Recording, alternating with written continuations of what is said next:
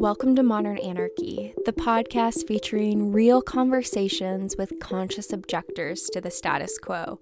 I'm your host, Nicole. I tried to keep her quiet, but she's screaming inside of me. I tried to keep her hiding, oh, shut up. I tried to keep her quiet, but she's a wild, wild woman. Hello, dear listener. On today's episode, we have artist Maxx Hill. Join us for a conversation all about relationship customization within the practice of relationship anarchy. Together, we talk about queering it up, the importance of finding love and belonging in community, and the discomfort of growth. I mean, there is so much more packed inside this episode than those three things, but I always try to give y'all some three overview pieces of the conversation. First, I just want to say a huge thank you to Maxx for their vulnerability throughout this episode, opening up about various relationships, moments of difficulty, and growth that they have gone through. And I think one of the important things to remember in that is that you're not alone. If you're resonating with what Maxx is saying, it's because it's a part of the human experience and you are not alone in that, okay? I will continue to be here each week having conversations about these pieces because what I do see in my work and in my conversations with people is the amount of people that are feeling so isolated in these difficult emotions and in these difficult pieces of, like I said, the discomfort of growth, right? So I'll continue to keep showing up in the space with you, dear listener, and I'm happy that you're here. And we also talked about the difficulty of having identities that exist outside of the status quo. That can mean a lot of different things for different people. I think for me as a queer, kinky, non-monogamous person, my ways in which I form family, my ways in which I form intimacy are not necessarily always accepted or understood by others, right? And that really hurts. There have been times where I have tried to open up about certain aspects of myself and I will receive judgment or this assumption that my things are coming from trauma, even my queer identity, that's somehow coming from trauma. And in those moments, it's hard to not be affected by that. We are social creatures, we are social beings, and when we look to another person and we naturally want to feel connection, want to feel acceptance, want to feel loved, and there are parts of ourselves that are not understood, and so they scare people, or there are negative narratives around them, then yeah, that really hurts. And so when we think about these various identities which are not accepted by the mainstream, we might experience sadness and depression as you try to navigate existing in your authenticity. And a metaphor that I have been working with is this idea of the wilted plant, right?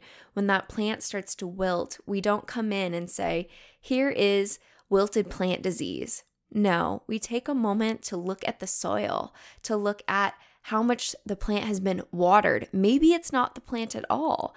Maybe it's actually this environment that doesn't have space for anyone who doesn't fit inside a cis, heterosexual, monogamous, vanilla, non-disabled, identity. We can throw a million of those off the board, right? Whenever you are trying to step outside of that status quo, you might feel that wilting, right? That wilting of the soil being not safe for your beautiful, authentic self. And I think at least where I'm at with this processing, that's where it gets really crucial of which parts are safe to bring out in a space, right? We might go into some environments where it is quite literally not safe to bring our full, authentic self into that space. And boy, does that break my heart. And I will continue to have these conversations and actively try to create through all of my work a better world where there is more space for all of us to be in our authentic expression. But the reality is that is not the world we live in. So I don't want to paint this pretty picture of, all of these various identities being easy to navigate and just thriving in this world, because that's not the reality. The reality is we have to be able to survive in these spaces. And the way that you do that is through deciding which parts you want to bring out into space and which parts maybe you want to hold back. And that's not in a victim-y way, that's in our own power. We have the ability to keep ourselves safe and decide, maybe I'm not going to talk about my kink identity here because it's not a safe space. Or maybe I won't talk about my queer identity here because it's not a safe space. But the reality is we're choosing that. So the power belongs to us in that moment, and that's something that we can hold on to. And I think another big thing that Maxx and I talked about, and I continue to feel as I navigate these various identities, is that community is so crucial, because you do find those people who understand, who get it, who have the same values, who understand the world how you do. And in those relationships, that's where we can be our full self. That's where we can show all of the colors and we can be in relationship with people. So I just want to say that if you're having a hard time navigating these identities and feeling like maybe you're the only one doing this, and you feel safe in this community, in this podcast that we have created together, but then go back out into the world and feel like you're the only one doing it, I'm with you. You're not alone. Many of the guests on the show are with you in solidarity. You are not alone in that. And I'm even starting to do my research on relationship anarchy. And I think that's another thing that has really been coming out, is this sense of like, wow, I've thought about these things so much so now that I feel like I see the world in such a different way that many people don't understand. And so the beauty of community in that, when you can find people who understand and see the things that maybe you've deconstructed and thought about, and being able to have those conversations with people, that is its own form of healing. That is its own form of community being medicine. And so I just want to say that I'll continue to be in this space with you, dear listener, and we're going to continue to keep growing together and expanding in this process. And hey, I mean, things are changing. You know, I'm on Hinge and I see that there's at least a label now for monogamous or non-monogamous. That is radical. That is going to change cultural consciousness. Even just that question. Oh, now I need to wonder, am I monogamous or non-monogamous? I am so happy that we are getting more informed consent about the various relationships that we can construct in this lifetime to build community, to build intimacy, to build family, all of those pieces, kind of like we talk in this episode. You're in a big Lego box and you get to decide how you want to build it. You don't have to follow the manual of what has been given, because maybe that manual doesn't work for you and the life that you want to live. So I am excited to share this episode with you today, and an announcement that your girl has her master's in clinical psychology. It is official. I've done all the coursework to get that and had it conferred to me very recently. It is officially Nicole with a master's degree in clinical psychology. Oh, it's so exciting, and I'm just so happy to be in this space and to share all of this magic with you. Next stop, y'all, is going to be Dr. Nicole in 2 years' time. So stay with me. We're going to keep going on this journey. All right. I hope that you certainly learn something new and feel community here in this space, in this podcast, through this conversation with Maxx. All right. Tune in. Hello, dear listener. Before we hear a word from today's sponsor, I wanted to invite you to contribute to the first study on relationship anarchy. If you are a relationship anarchist, I would love to hear your perspective on a couple of short questions that I have linked below in the show notes. My doctoral dissertation was the first study on relationship anarchy, and I'm continuing this research through the survey below. And there's also the option, if you would like, to join me on the podcast to explore a live conversation that will be shared with all of the modern anarchy community. Completely optional, whether you do just the survey or looking to join me on the show. Please click that link below, share it with all of your relationship anarchist friends, and I look forward to sharing the results from this research study with you sometime in the future. I'm sending you all my love. And now a word from today's sponsor. Well, then the first question I do like to ask is, how would you introduce yourself? Oh, wow. That feels like such a big and bigger question than just like asking me to introduce myself. Like, how would I? So my name is Maxx. The relationship anarchy and polyamory community knows me as Max Hill, that one that does the smorgasbord. The best ways to refer to me are Max and they and them, or he, him is also fine. I'm an artist educator, really first and foremost, and an illustrator. My art goes to work, I guess is. But then I'm also, here I am sitting weaving baskets. So Mhm. I don't actually have that like hierarchy in my head, or I do as much as I can to kind of dismantle the hierarchy that in my head that I've inherited of certain arts are better than others. But yeah, that's the core of what I do and how people know me. I'm sitting here drinking tea. Um I'm queer. That's, a great Uh-huh. little Oh, ditty, yeah. I guess. When back there was a workplace that I used to work at. Don't Uh-huh. recommend it. I officially can't say who it was. Mm. But one of the people that I was working with was like, giving me a lot of pushback Mhm. about using gender neutral language to refer to me, using the right pronouns. And she's like, "Well, what should I call you?" I'm like, "You can call me a queer." And she's like, 70-year-old activist. She just, the look on her face, like, "What?" I'm like, "That's what I'm comfortable with you calling me. Mhm. That is a fine word for me. I'm telling you to call me this." Yeah. And like, she was just so astonished, refused, of course. For real. Um, but I know Mm. that for many folks, queer is a word that has a lot of baggage to them, but I like to make people uncomfortable with the things that they have accepted as truth. So Yes. Yes. Well, then tell me, yeah, what does queer mean to you? Hitting you with the easy questions. Let's just start with the easy ones.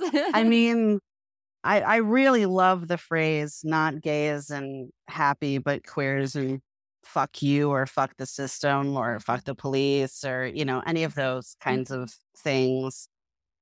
We had a conference here a number of years ago now that Kate Bornstein spoke at. Kate Bornstein wrote the book Gender Outlaw, has been like an out trans person for a very long time and has written a lot about it. And she kind of explained that like gender queer was the term that was around for those folks who really didn't fit into the binary or didn't want to fit into the binary. And then like more recently non-binary has been the term. Mhm.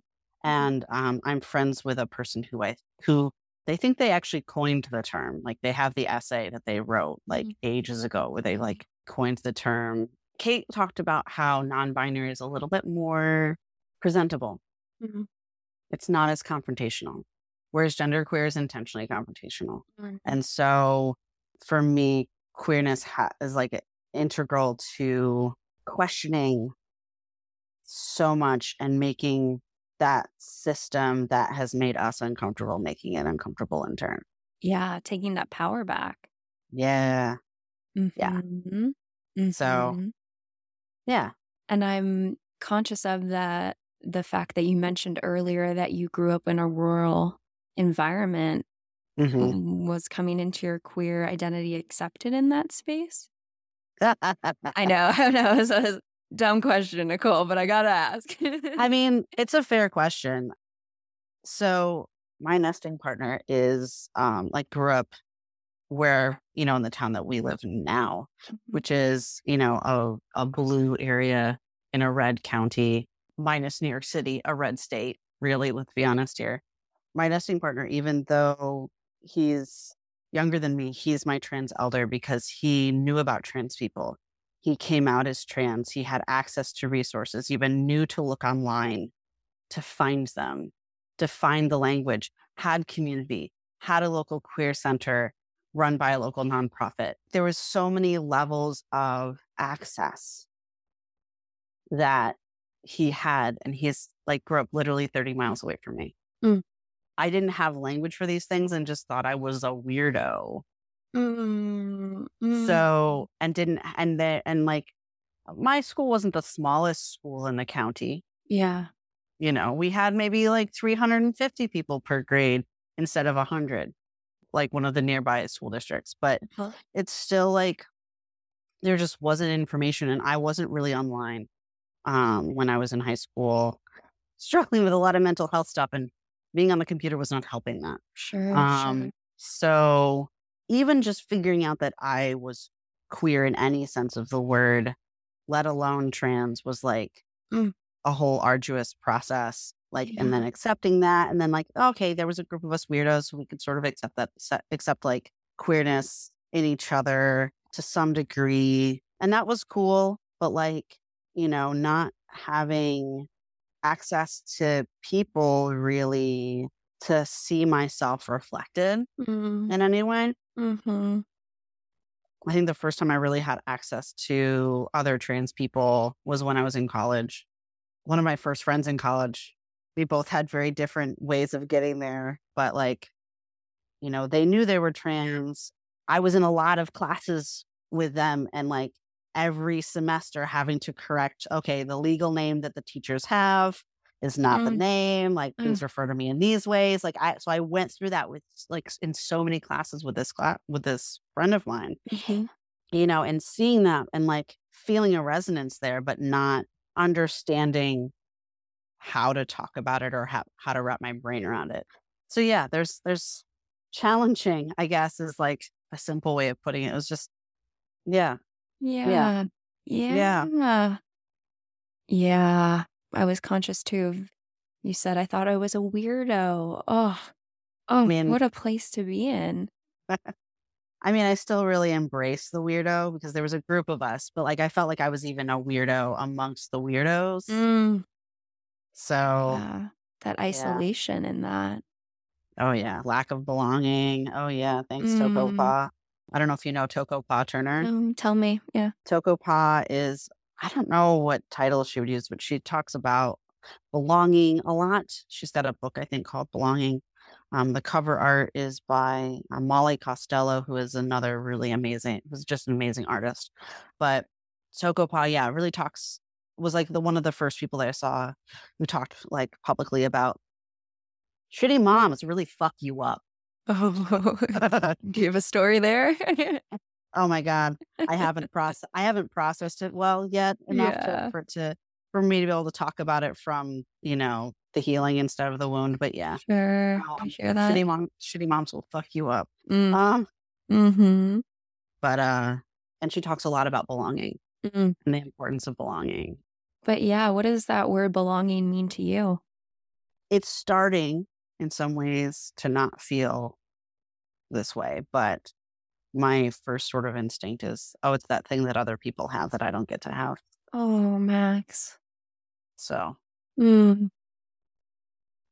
Yeah, say more. oof.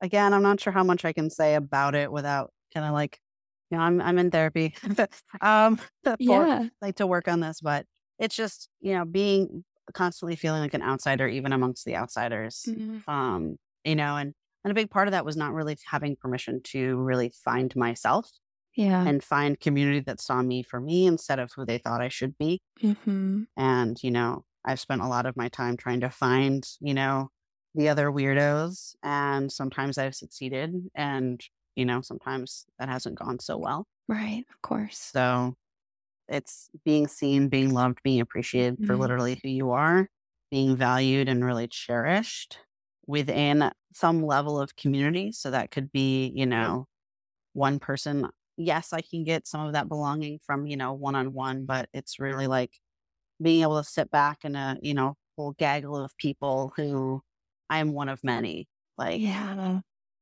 Yes. so yeah. So I think that's belonging to me. Mm-hmm. And that's also why I appreciate you coming on this space and sharing your story and talking about your experience, because I think we both know that you're not the only one who's felt this, who's looking for that community in these experiences. Yeah. I do have to remind myself of that.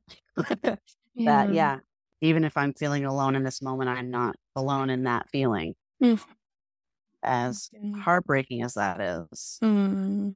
So, But it can be so hard when you look around and you don't see the people who share the same identity, let alone are accepting of your identities, right? That's a whole yeah, other level to this, is it's not just sharing, but also is it safe?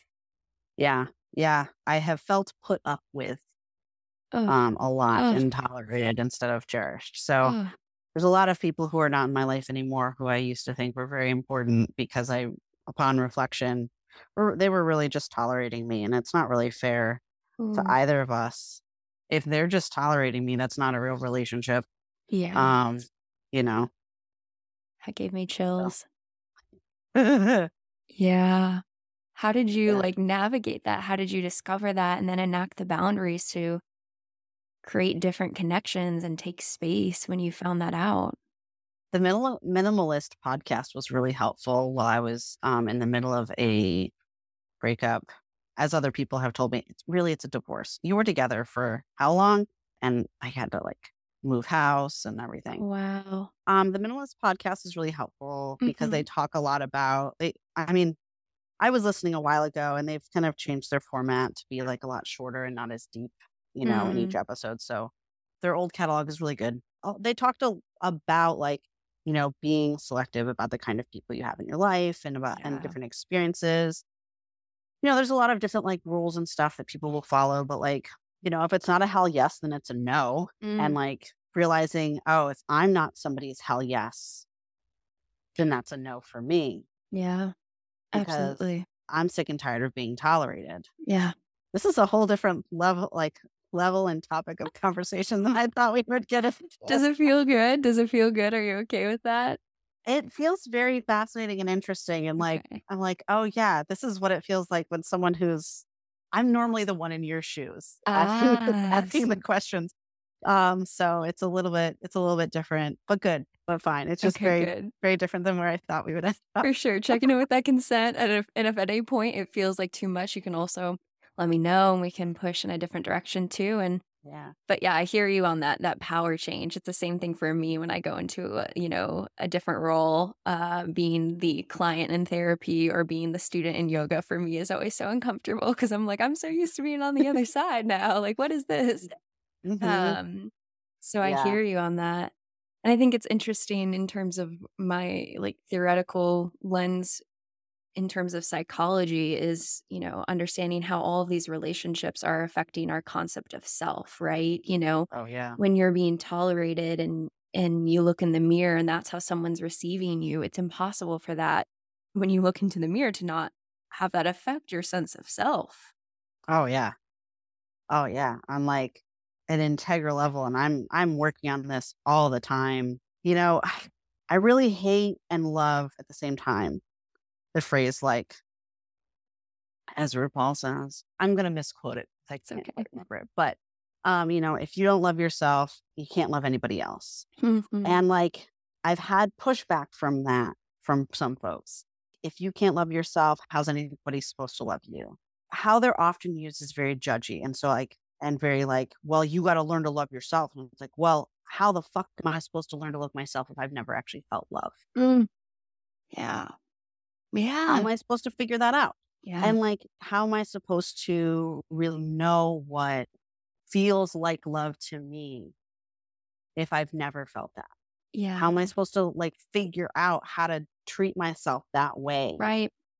Right. And Yeah. so it's been helpful because also there were situations and there were relationships where people were doing things that would have felt like love if I had thought I could deserve it, Mm. but I didn't think I deserved it. So I didn't let it in. I didn't Mm. feel it. Mm. Yeah. So then I couldn't appreciate the love that I was getting. Oh, So it's complicated, right? yeah. Yes. Or if you've been in an experience where maybe you've experienced some sort of trauma or neglect in early relationships, whether that be in your family, romantic, any sort of relationships, right? Sometimes you can have a standard or a sense of what love is that maybe is abuse, and you Mhm. just, you just don't know because that's what was modeled for you. Yep. That's the scary thing too, right? Is that sometimes even that gut sense of like, yeah, this is love could actually be not, Yeah. not even Yeah. close to what you deserve. Yeah. Yeah.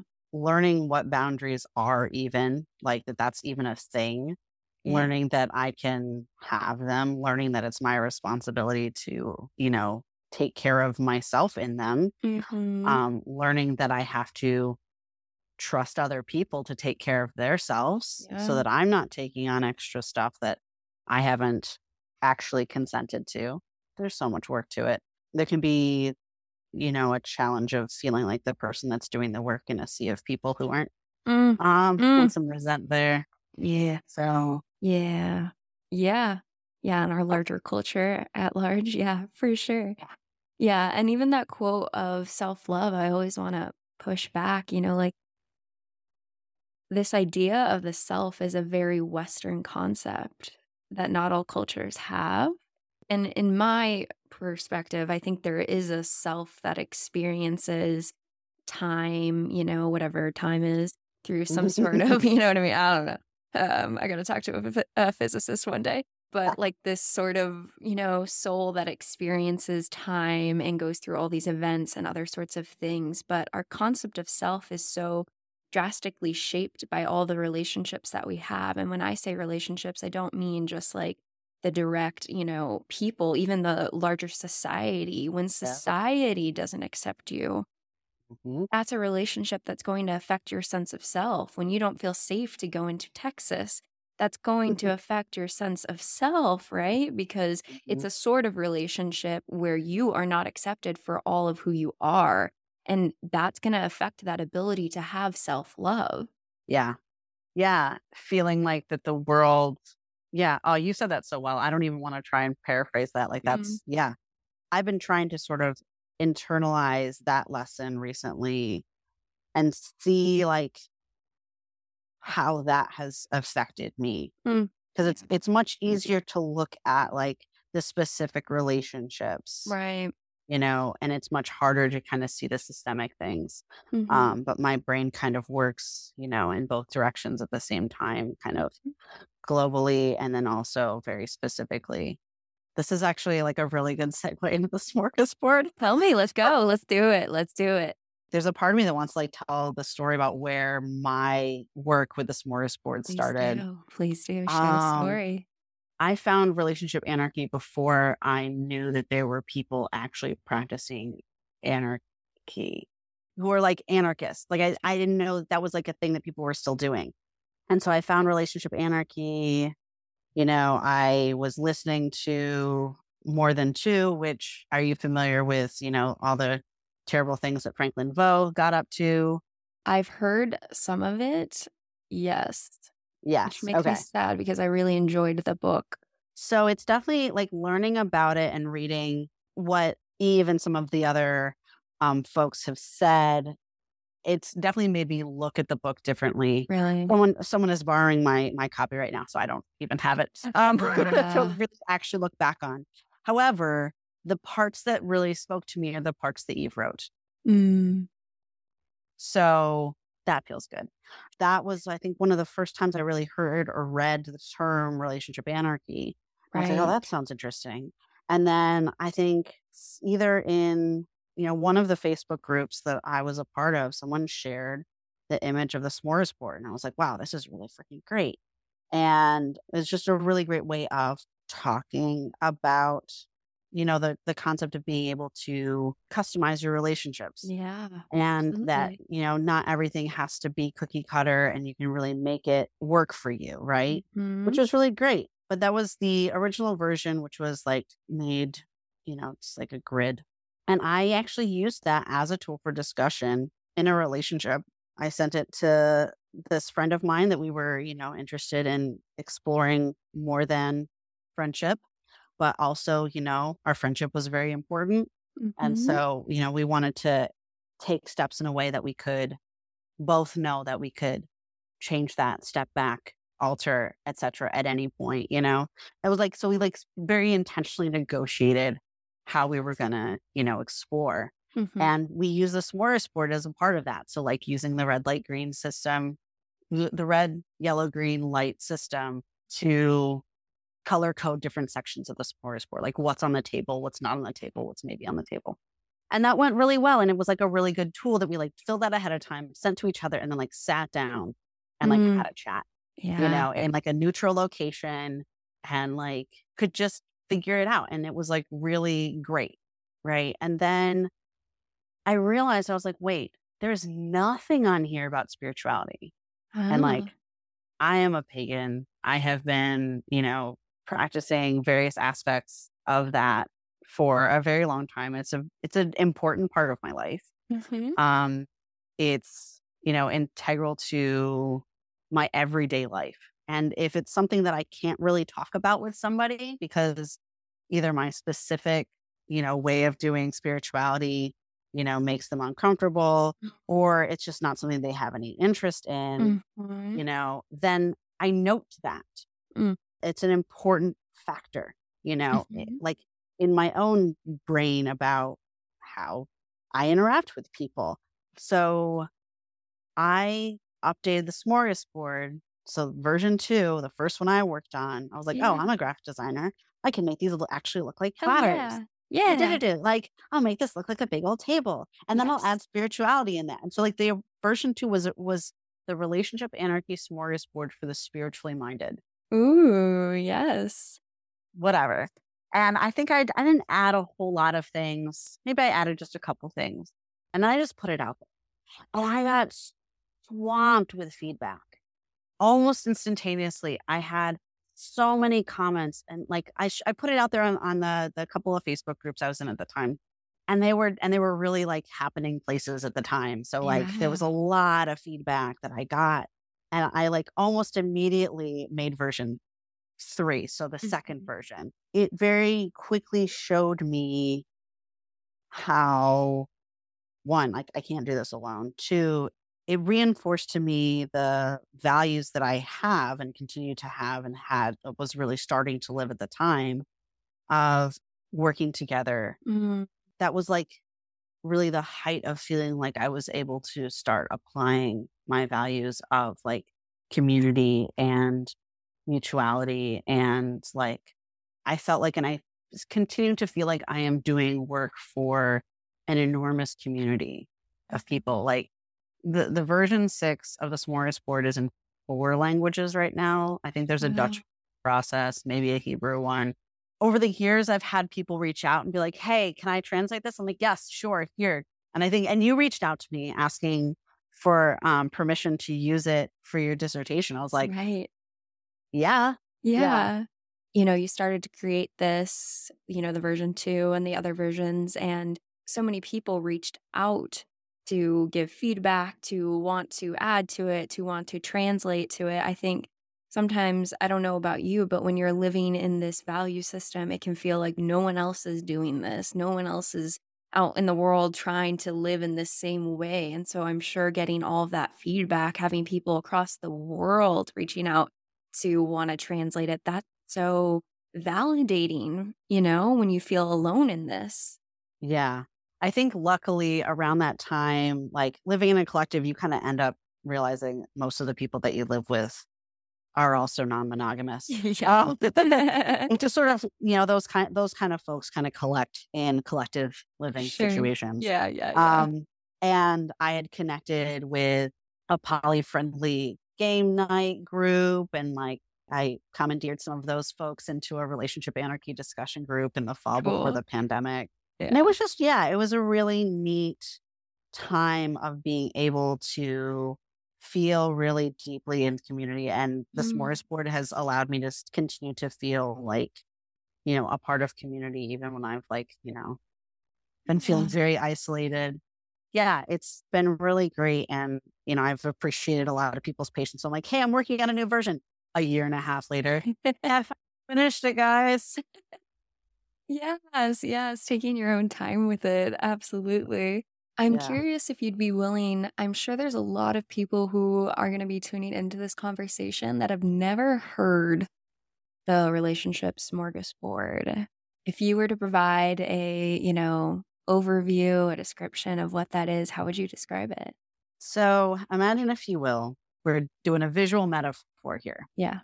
So imagine, if you will, all the aspects of any way of being in a relationship are laid out as food on platters on a table. And you and another person because, every relationship in your life can be customized. You too can go to that table and you can go, oh, I would really like this. I'm trying to like really lean into the metaphor here. I'd really like this fluid bonding quiche over here. What do you feel about that? And the other person would be like, you know what? Actually, that's not really what I'm into, but I am into this other thing. And so the smorgasbord can be a tool for self-reflection, upon like, you can just do it by yourself and say, hey, what are the things that I want in any relationship? What are the things I need in any romantic relationship, sexual relationship, friendship? What are the things that I want? What are the things that I am 0% interested in? What are things I'm open to, but not really pursuing in any way?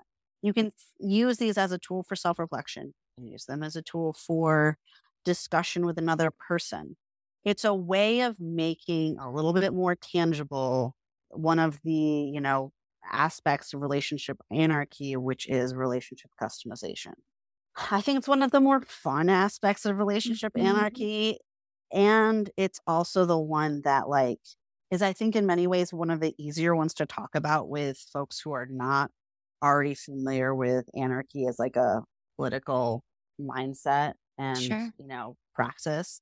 Relationship anarchy is in many ways still very different from polyamory, though it's one of the parts that's been appropriate means something different nowadays, I think, for a lot of people, rightfully so. But I think it's the part that's most easily taken on by other people. And that I think a lot more people practice relationship customization than realize they are. And I think it's, if you're going to try to convert people to relationship anarchy, which I don't necessarily think is a great idea to try to convert people, but if just existing as you are interests people, I think the customization part is like, the shiny little glittering treat. That's like, oh, you mean my relationships don't have to look like this? Like, no, actually, you can do whatever the fuck you want. Exactly. That was my question I wanted to ask of, these are almost leading questions because I'm totally with you, but I want to ask like, well, Max, why would I want to customize my relationship? It's so clear, friend, lover. It's easy. But what if you're horny for your friend? Is a great question, Like, Yeah. or what if your most stable relationships are your friendships? Yeah. And the kind of people that you end up, wanting to bone are not people you want to raise children with, but raising children is a thing you want to do. Right. Right? Like, so you end up changing what is this societal script for what a friend is to include things like childbearing, which is normally done with someone under the like sexual partner category. And so, yeah, I think there's a lot to be said for taking these societal scripts for what different kinds of relationships can and should be and dissecting them and deconstructing them and laying down all of the Lego pieces all over the basement floor and deciding how you want to put them back together instead of the way that the Lego book tells you how to put things together. Right. No offense to those who love to follow the directions on the Lego booklet. And I think it's important to recognize when the Lego booklet, the people in that seem, not everybody, but some people seem to really dislike the finished product of the Lego booklet and then say, why is this not satisfying? Why am I upset with this final product? And I say, well, maybe there's another way to exist that hasn't been talked about, that you didn't get the informed consent of, which was, hey, there are multiple ways to do this. Here's another one. You're going to make the informed consent now that you know all of these. Like, I think there's a part of this is that, like, we just haven't been offered any other way of existing to be quote unquote normal, whatever that means. You know what I mean? So then I don't know if people have been given informed consent in terms of like how to exist in this world in terms of relationships when there's only been one model, when the Lego instruction manual says this and this is the way you do it. I just want to create a world where people know there's other ways to do it and you get to choose how that feels good for you. You get to construct your own playground in that, and it's going to be Beautiful. Yeah. It's not easy. No. Like, I mean, but I think the thing that is one of the hardest for other people who try to do this, try to customize their relationships, or are trying to, be in a relationship with someone who's a relationship anarchist, I think the hardest part is those aspects of being in a relationship that people are used to ascribing to hierarchy, right? Like, and expecting as a form of, what I understand to be hierarchy, but they see as security, right? So, for example, I was dating somebody and she'd said some not great things. I was decompressing from it. I told her I needed some time, and she was about to like go on a trip into a different country and be kind of out of contact for a little over a week. She wanted to talk to me, and I was like, I'm still decompressing from that. But also, like, I had a friend who was suicidal, and I was like supporting that friend. Yeah. And so, no, sorry, I'm not going to talk to you on the phone right now. One, I'm not in a good place for it. Two, I have a different priority right now. Right. When I told her that, she was like, well, what could be more important than talking to me? And I'm like, the listeners can't hear this, but you and I are making shocked faces at each other with eyes really big. And like, dude, like, I didn't even bother to tell her because the fact that it was unfathomable that anything else could be more important in my life. Right. Was like, that was like, done. That was like, time's up. This is not working, because such a different value system that like this romantic relationship is not more important than the other relationships in my life. Right. And we can maybe hear where she's coming from of wanting to be loved, wanting to have that security, wanting to know that she's important in your world. And there are other humans in your life, right? I just don't understand. I mean, I guess this is because we're in the same value system, right? Of relationship anarchy, but it's like, how do you not see that this is another human soul? I understand we might be not engaging in the same aspects of the smorgasbord or other forms of intimacy, but this is another human soul that I have a relationship with. Of course, that's important. When they're in need, of course, that is more important. Yeah. And I didn't even know how to yes, there are things that are more important than you right now. Yeah. Sorry. Like, sorry, not sorry. It's true. Like, I'm allowed to value things. Yeah. Like, I'm allowed to find other people more important in a given moment. One of the things that's been, kind of hard for me to like accept about myself is that like when I'm present with somebody, I'm very present with them. And sometimes that expresses itself by me not being able to split my focus and think about, other things or other people when I'm being present with somebody. Right. And, my nesting partner was just talking about this with me the other day, that like they knew this about me, understood this about me when we started hanging out together. And like, yeah, because like, yes, it feels really good when that 100% of focus is on you. And I was like, but then also it can feel kind of not as great when that focus is on somebody else. But that's not a bad thing, right? Like, that's not a failure on my part. It's not a lack of character on my part. And so I've been like, there's responsibility that I have to still have. I can't blank slate myself as soon as I'm hanging out with somebody. Right. I've also been taught that like that is irresponsible. That's inconsiderate. I don't know how to like not be present with the people I'm being present with. And that's a gift, right? To be present with the person that you're with. That's one of the best things that we can give another human, is to be intentional about the time that we're spending with them and to sit with them and be really there rather than a million other places. Yeah.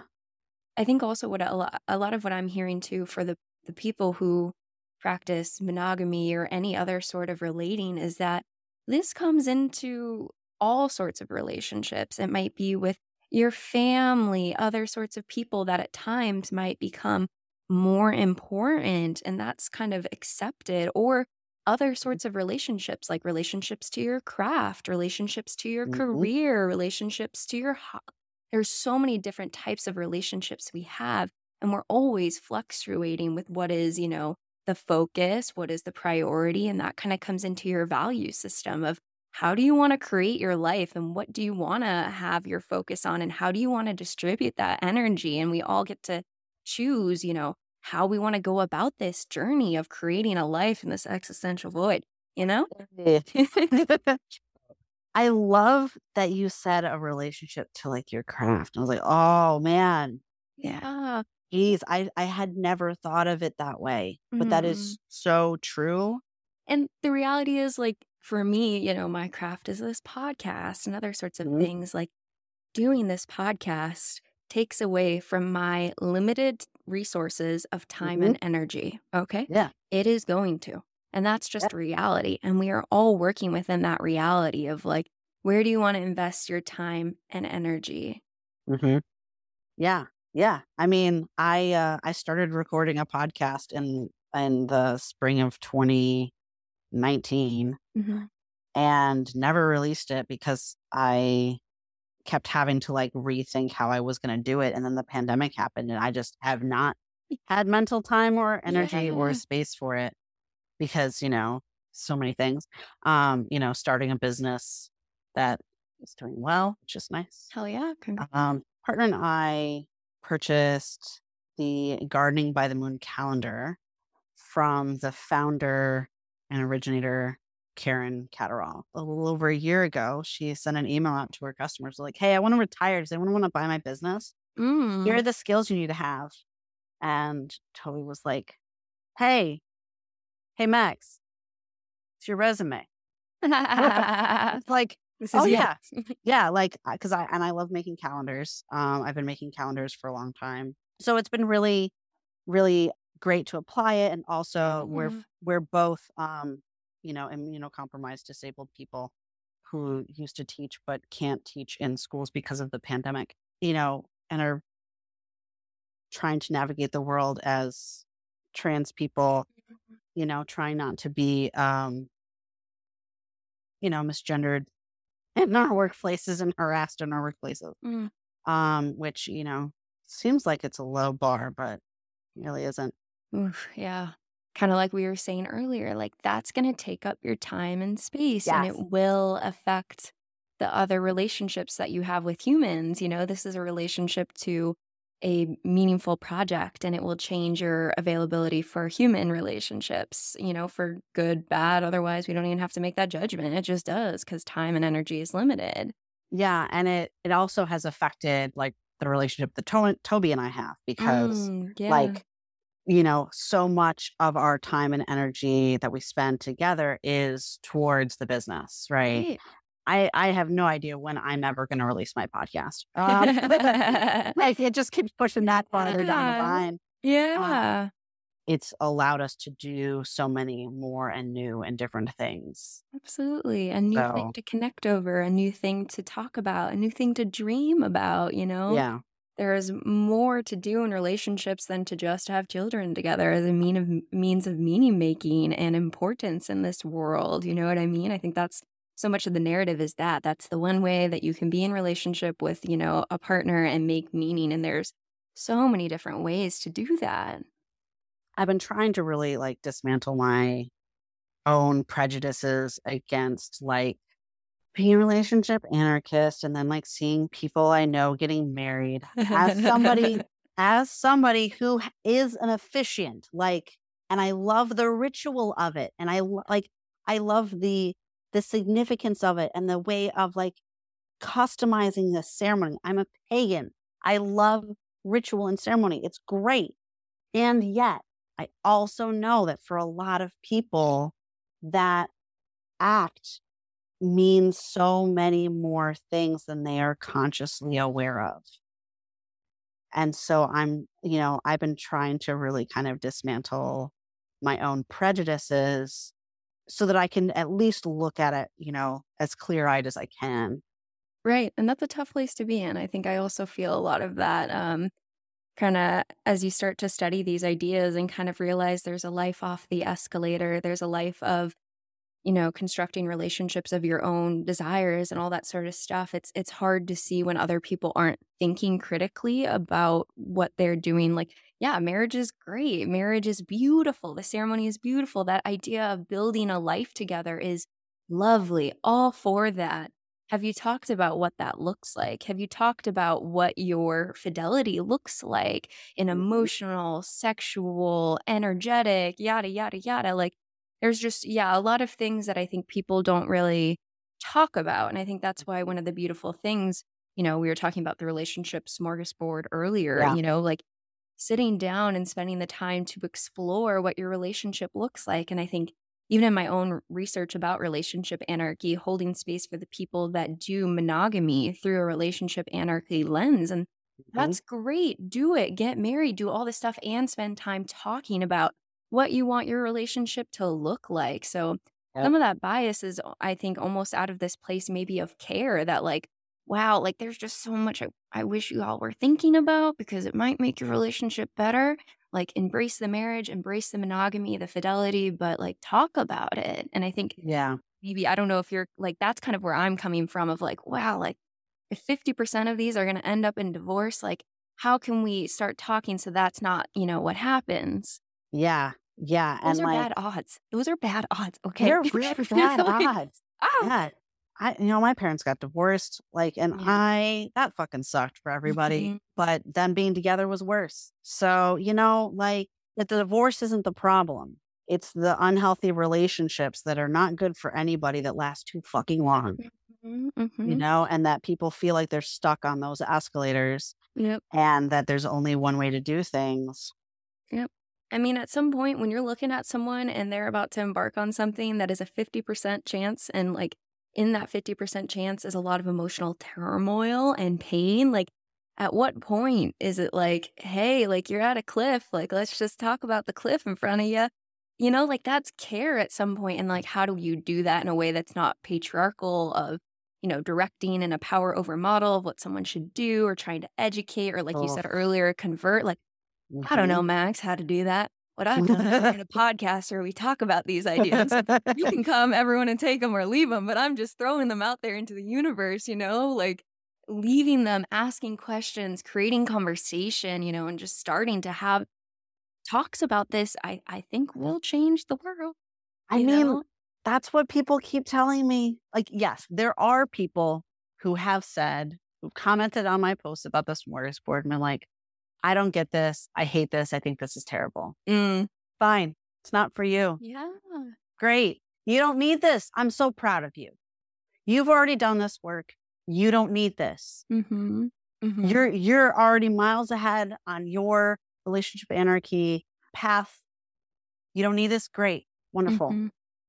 You're digging in deeper into mutual aid and the other aspects of relationship anarchy that we haven't even really talked about. Like the manifesto is fucking great. Everybody should read it.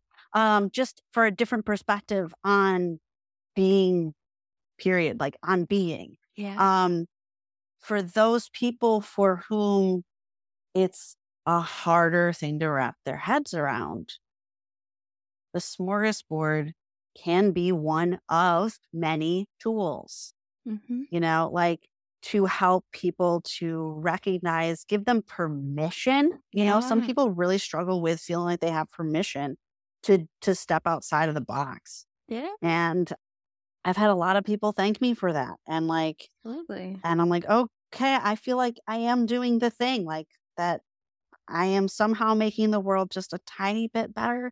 I don't know how many transphobes like the relationship anarchy smorgasbord.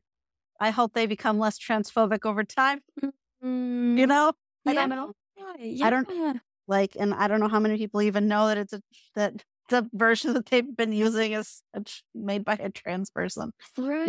Who the fuck knows? There's a whole bunch of things coming together, and I'm like building this, but it's not solely by me, Of you know. course. Yeah, because you're in community, and that's the whole relationship anarchy piece, is community, interdependence, and all of that. Mhm. And yeah, you're doing amazing work by sharing this tool with the community and being a part of that. And yeah, the way that you're living your life, the personal is political in that. I mean, you're doing that work every day by living in the joy that is being you. Yeah. Hmm. Uh, Thank you. Yeah. Yeah, Yeah. How did you find the smorgasbord? think my journey was like more than two, polyamory, exciting. And then I was like, relationship anarchy. And then I read that small little paragraph on relationship anarchy. And I was like, I like this. This is Uh-huh. resonating with my soul. Where can I find out more about this? Which then was like, multi-amory, Google. And then I was like, okay, dissertation, boom. And then so that's how this all came, And I think Mhm. one of the beautiful pieces that I think about this is, at least in my own personal lived experience, I'm such a romantic. My God, I was Oh my raised God. as a Disney princess lover, Notebook, The Titanic, like Taylor Swift. My God, okay. And so the idea of the one that fits all of these magical boxes and is gonna meet me in some sort of way. Man, has there been such freedom in letting that go and understanding that there are a multitude of relationships that can meet me in such beautiful ways. And there's so much space to create those relationships. And that freedom then to not be searching for the one, but to see the beauty in all of the people I have around me.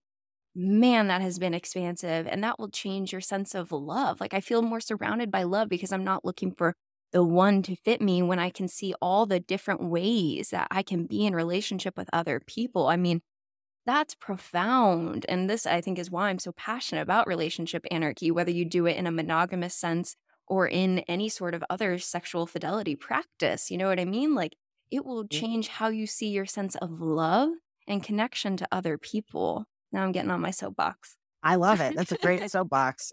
In my experience, it's true though. Yeah. I was in a relationship for 12 years with somebody that I fell in love with when I was Mm. 16. Wow. There was a lot of things that was just like serendipity and like just things that just seemed like they were meant to happen and like yada yada. Yeah. And it was like fucking great. But there were so many aspects of who I was as a person that I could not be in that Mhm. relationship. That was like a relationship in which I was tolerated, but that I thought that Mhm. was the best that I could hope for, Yeah. you know, because I was in love with this person and because of how things, how we got together, how we met. Like it just felt like so much of that, Yeah. romantic Disney Yep. princess stuff, it felt Yeah. very much like one of those, stories. Like in the moment, we're like, wow, there's no way this is really happening. Like, Mm. like it felt like this. I'm like, this feels like the plot of a movie. It doesn't even feel like it's allowed to be real. It felt really good at the time. And like, even looking back on it, there's still like some really precious and magical things about it, alongside the fact that like, for who I am, that's not a relationship where I could really grow Mm. into myself. Yeah. Yeah. Like, I couldn't actually be who I am now. And like, Mhm. and yet, having been in that relationship, like, there's so many aspects of that relationship that saved my life, Yeah. And like that, Yeah. like, I would not have made it to where I am without that relationship Right. and without that person in my life. Yeah. So Yes, there's and. a lot of, appreciation, while also realizing that when I got broken up with, I had to be able to, survive that breakup. I Mhm. had to become a person that could accept how wonderful and magical that was at the beginning, while also accepting that it wasn't Mm. working. It Mm. wasn't working for me, wasn't working for that other person, Yeah. and that like I needed to be able to build a life that was more in line with my values Mhm. that I wasn't able to really live before Yeah. because of that relationship. Mm. Right. Mm. So, having had the opportunity to rebuild my sense of identity on a few occasions in my life, it's never fun. but I'm not mad about it afterwards. Oh, no. Growth is so uncomfortable. I'm going to be normalizing that for the rest of my life. Like, growth does not feel easy. It feels uncomfortable. And Agonizing. oh, yeah. Yes. Yes. Because, like, Yes. I talk about this with my students all the time. So I teach remotely and I generally teach kids one-on-one. Yeah. One of the things that I do to help them with their self-advocacy Mhm. as a teacher and to help me be a better teacher is I explain to them that learning does not happen when things are easy. Yep. It also does not happen when things are painful. Mm. Learning happens when things are uncomfortable to some extent. Yeah. And the amount of uncomfortableness that we can tolerate at a given time is dependent on our entire situation. Absolutely. Sometimes you have a kid who can handle really complex things, and like it's because they slept really good, their breakfast was their favorite breakfast, they had a really nice Mhm. lunch, their friends all like them, their family life is going really good, Right. and so they can tackle really hard stuff, Yeah. right? Next day, kid can't do it. Why they have a freaking migraine? Or like they didn't sleep well because they got a new puppy, and though they love their new puppy, it kept them up all night. Because their like ambient level of discomfort is too high, they can't actually take on as much new stuff or be as challenged in the same way. Like, Yeah. it only takes a little bit of challenge for them to feel, that higher level of discomfort, Mm. and going into like pain and Yeah. frustration. If you haven't grown for a while and you've had a backlog of things that you've been trying to like that have wanted to change, like I definitely Mhm. felt that way before that breakup. Like there were things that were building up that needed to change, that I needed to amalgamate, that I needed to understand. When that breakup happened, it was like the floodgates fucking opened and I was in Mhm. fucking agony Mhm. for like months. Do I wish that I had started that work earlier so that it would maybe have been a little bit easier in the process? Yes, I do. But there's no way I could have made it joyful and fluffy bunnies. Right. Right. And I want to Like, throw in some anarchy of psychology if you're willing to. ooh, Yeah. Like okay. that same message of, like the kid who comes in and can't do well on their test because they didn't, have breakfast that morning because their family couldn't afford to do that or have that space. Like it's the same thing with psychology, right? Like you have depression, you have oppositional defiant disorder. Okay, let's look at the environmental context of this person and how they were raised. What sort of resources were provided to them? And like so much, this comes back to that concept that earlier we were talking about of like, is there a self? You know what I mean? Like so Mhm. much of who we are is quite literally created by the relationships we have to other people, the Yep, relationships we have to society, yep. resources, other sorts of things. So starting to even deconstruct that model of psychology that puts the blame on that kid who's not doing well on the math test because their family couldn't afford food that morning. That's not the kid's fault. No, yeah. Thank fuck people are starting to actually like apply what, you know. Yeah, liberation psychology. I've got some interesting like recordings coming up. Yeah, with people who are doing the same thing, trying to deconstruct it. I mean, there's also this reality that like once, we're all aware of the autonomy that we do have to change our systems in that, of it's not like we just can completely be like, well, it's the system's fault, so I don't have to do any work here. Like it's a yes and statement where like we can also do work where we're at, but also it's not, that person's fault to a degree. It's none of our faults when we grow up in this sort of environment. So it's very yes and so I appreciate what you were saying about like in your own story, the context of where you were at that moment, like was not the time that you could have processed this leaving, and keeping that in mind too when we're thinking about the people that are engaging, in marriage, that bias, all that sort of stuff that we're talking about. Like some of these things, like people don't have, maybe even the privilege of enough space to reflect critically on their relationships and other sorts of things because of the capitalistic environment that we're in, where we're Mhm, working constantly, where we don't have time to sit down and be like, maybe I want to construct a different world. Like so much of this is also just like the society and the system. And mhm, so it's just really fascinating to also like keep that in the forefront of how we understand ourselves, how we understand ourselves in relationships and mhm. the bigger society. Yeah. Yeah. Yeah. Oh, it's Yeah. been a mind fuck for me. Oh, yeah. Yeah. Oh, damn. So, how long have you known about relationship anarchy? Like 3 years now? Okay. So fresh. So Oh, it's baby. fresh. Yeah. And I love that you're like 3 years, you're making a podcast, you're doing your dissertation on it, and you still call yourself a baby. Like, mwah, beautiful. Thank you. Yeah. Like, I was diving into and talking about non-monogamy 10 years ago Yeah. and trying to figure this stuff out. Like, not actually acting on any of it, but really like thinking about it because I was in a relationship, like, and we wanted to try to like be responsible about it. And Mhm. when I learned about relationship anarchy and I showed the manifesto to my former partner, he and I looked at each other and were like, this is how like we had wanted to build our relationship. Mm. Like we had gotten together a long ass fucking time ago, like literally the year before the manifesto was written. Mm. And we were Wow. trying to do our best, like rural weirdo kids in an upstate New York town, like trying to like figure shit out, and like do what we could to like live what we thought were our values without even knowing the word Oh, values, like, yeah. how to put our values into words, but we're still trying to put it into practice. Like, I read that manifesto, I was like, holy shit, and it blew my mind. Yeah. Although like other people have been trying to put words to this, right? Yeah. Not having a community around it and then finding community. Mm.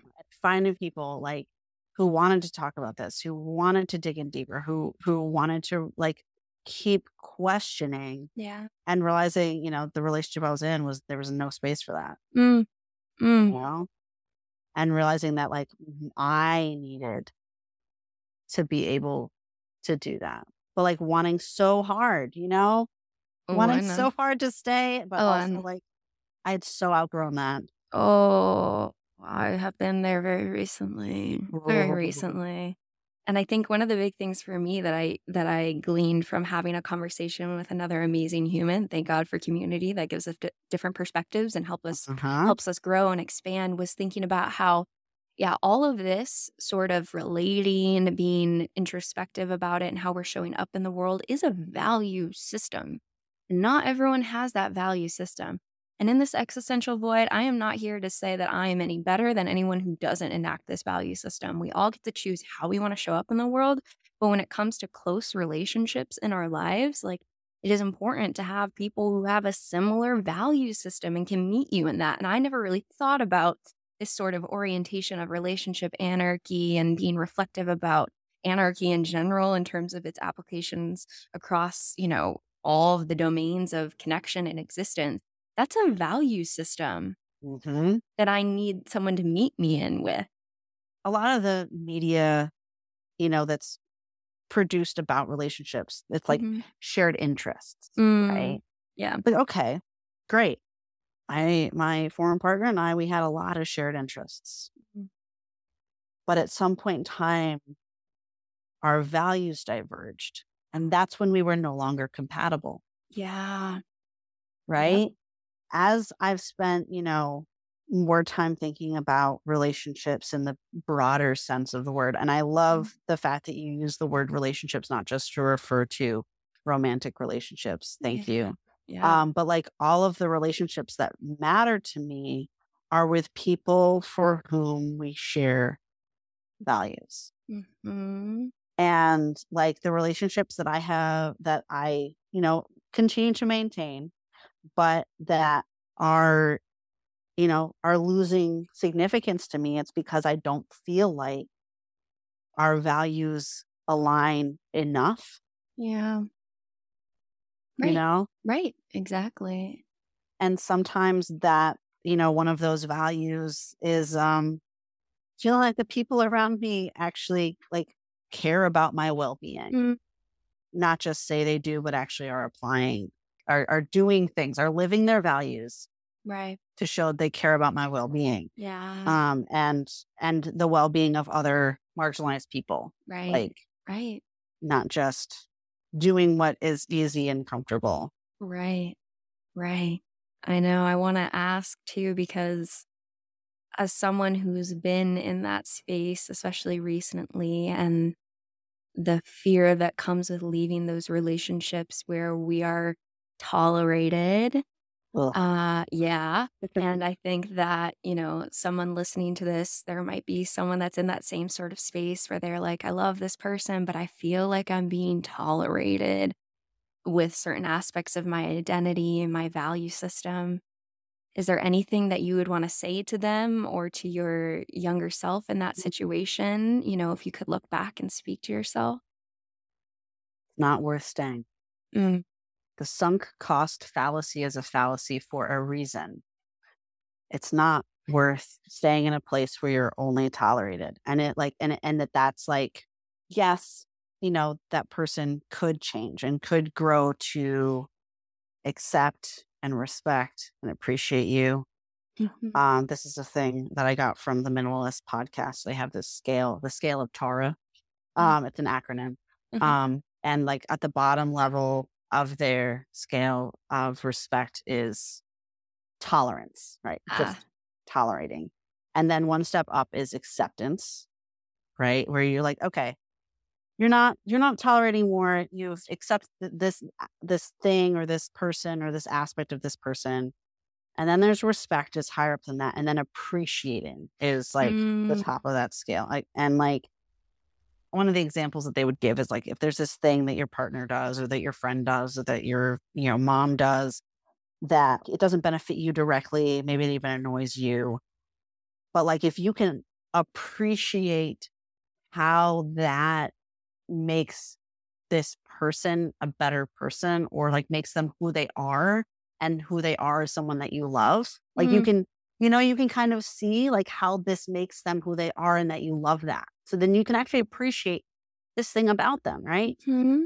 But if a person is just fucking tolerating you and it's not changing, and maybe try talking about it, because sometimes people don't realize that what they think of as expressions of love, Yeah. you know, don't feel that way to you. Could be they're just, it's yada yada love language Right. thing. Sure. Sometimes it's that. But sometimes it's, they don't really appreciate who you are and talk about it. But if there is a fundamental difference there, it's not worth trying to change Mhm. them. Mm. Like they Mhm. have to want to see that differently. And if they don't, then you're just hurting both of you in the process. Yeah. Like it's a waste of time, energy, effort, attention to stay in a situation where you are not appreciated. You're going to get Mhm. resentful. I got there. Mhm. Like, yeah. Yeah. And it's so hard because we all need relationships. We all need connection, and in those moments to step out of that connection can be so scary, especially if they're meeting your needs in a lot of other ways, and it's maybe just this one piece, that can be really hard to sit with, and to step out of that connection to find, another one where maybe where you are accepted for all that you are. That can, is it worth it? Is it worth it to leave this when I have it right here? And I think the reality is that that relationship will affect your sense of Oh my self. God. That It relationship, does. well, if I know anything from psychology, it's that. You can put boundaries, but when you're really in those close relationships and looking for connection and aspects of yourself are not accepted or tolerated, that will affect your sense of self, okay? And that Mhm. doesn't make you weak. That is part of what it means to be a social person, a social creature in relationship with other people. And we need good relationships to leave the bad. So I want to invite all of those people, myself included, like those are the moments when you start leaning out on the other relationships, because it's not like you can just Mhm. take this one out and be like, I'm going to be fine independently. It's like, no, we No. all need connection. So Yeah. stepping out into connection with other people where you can be accepted for your full self, and then eventually stepping out of those ones that maybe are not meeting you there? Yeah. Yeah. I mean, Um, in many ways, my position has changed, in very good ways Yeah, since I, made that decision. And, right, I only wish it had happened sooner, right. because I don't like being resented. No, you don't deserve that. No one No, deserves that. no. But And a lot of the work that I've been doing, since that breakup has been discovering all the ways that that relationship both helped and also eroded my sense of self-worth. Yeah. Yep. And that doesn't make you weak. That's normal. That's going to happen to any human who's in that sort of relationship, Exactly. Yeah. And so holding that, yeah. While also holding doesn't make, that person a bad person. No. And good riddance, but not in a resentful way, but just Different what? journeys. Fine. Different Fine. journeys. Yeah. And being glad that it's over, glad that that's not a part of my life anymore. Glad that the people that I do spend my time with, I really actually feel cherished by. Good. As you were saying, leaning out on those other relationships that you have to get those other needs met. Yeah, I totally did that. I had 3 people that I immediately texted as I was sobbing on my kitchen floor, to start getting those needs met. Right.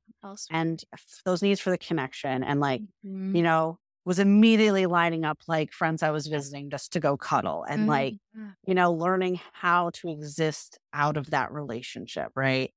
So that has made me a lot more, I wish I had been more compassionate already, but it has made me more compassionate and understanding for folks who have a harder time establishing new connections with people.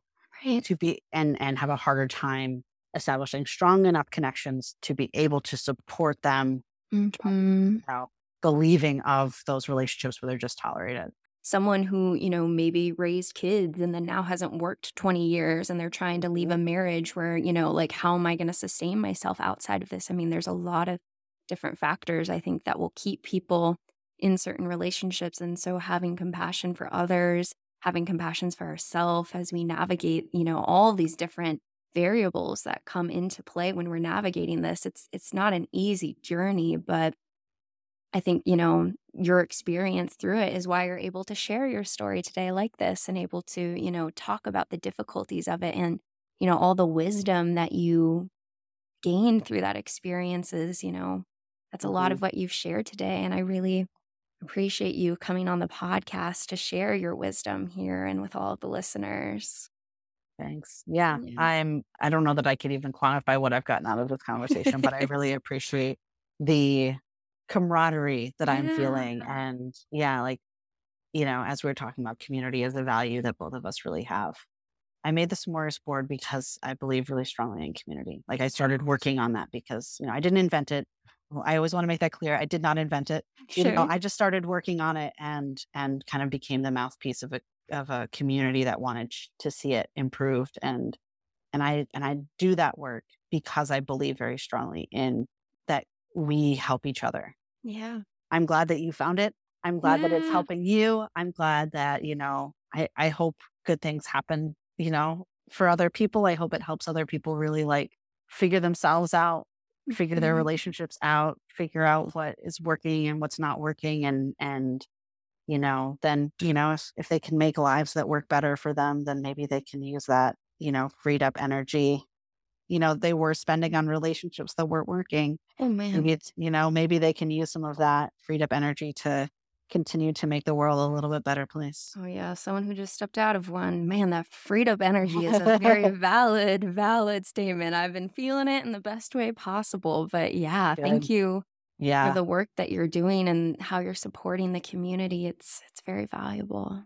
As we come to the end of our time here, I like to hold a little bit of space. I have a closing question that I ask all of my guests, but if there's anything still lingering that you want to say too, I like to hold a little bit of space.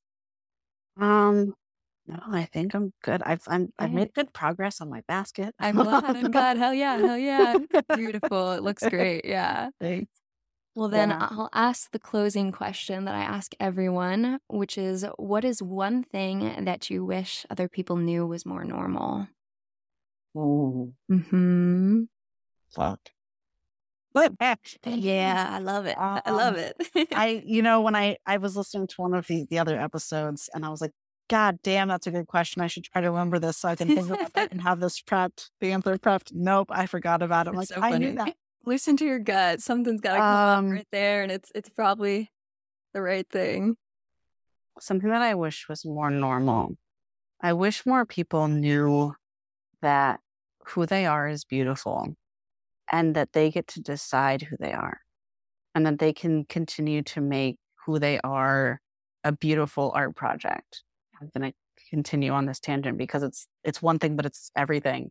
Do it. Like art is everything. We are our own art project, and we don't have to be separate from the other creative things that we make. Spirals are in fucking everything I make because everything is a spiral, and like I'm sewing things together, and I make chainmail, like, and like as I'm making this, I'm like, oh, this is like when I've made chainmail. This is like when I've done pottery. This is like when I've done this. Like as I'm getting older, so much more of what I'm doing creatively is intertwining and interconnecting, not just in like the things that I'm creating physically, but is also reflecting the work that I have done to love and appreciate myself, which still feels like a hard thing to say. Like I pause because it still sometimes feels like a hard thing to say because of that process has continued to be work.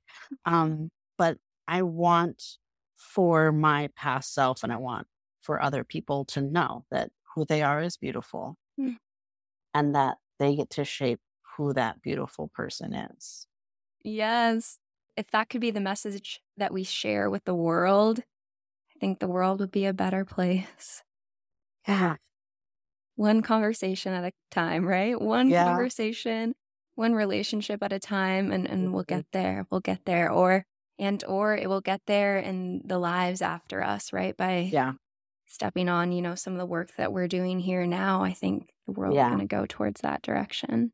I'm getting chills right now. I want that to be true. Yeah. More space. Yeah. More sometimes space. More space. Sometimes hope is hard, but that's what I want. Yeah.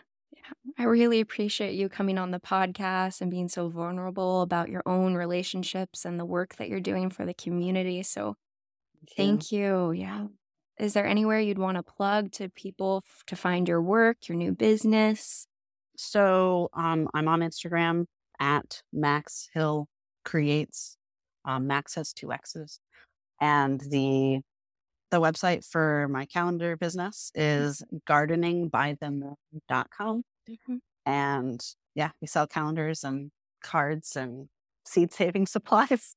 Just, giving people the tools that they need to make their lives better. Your relationship to the earth. Yeah. Yeah. There it is. Yeah.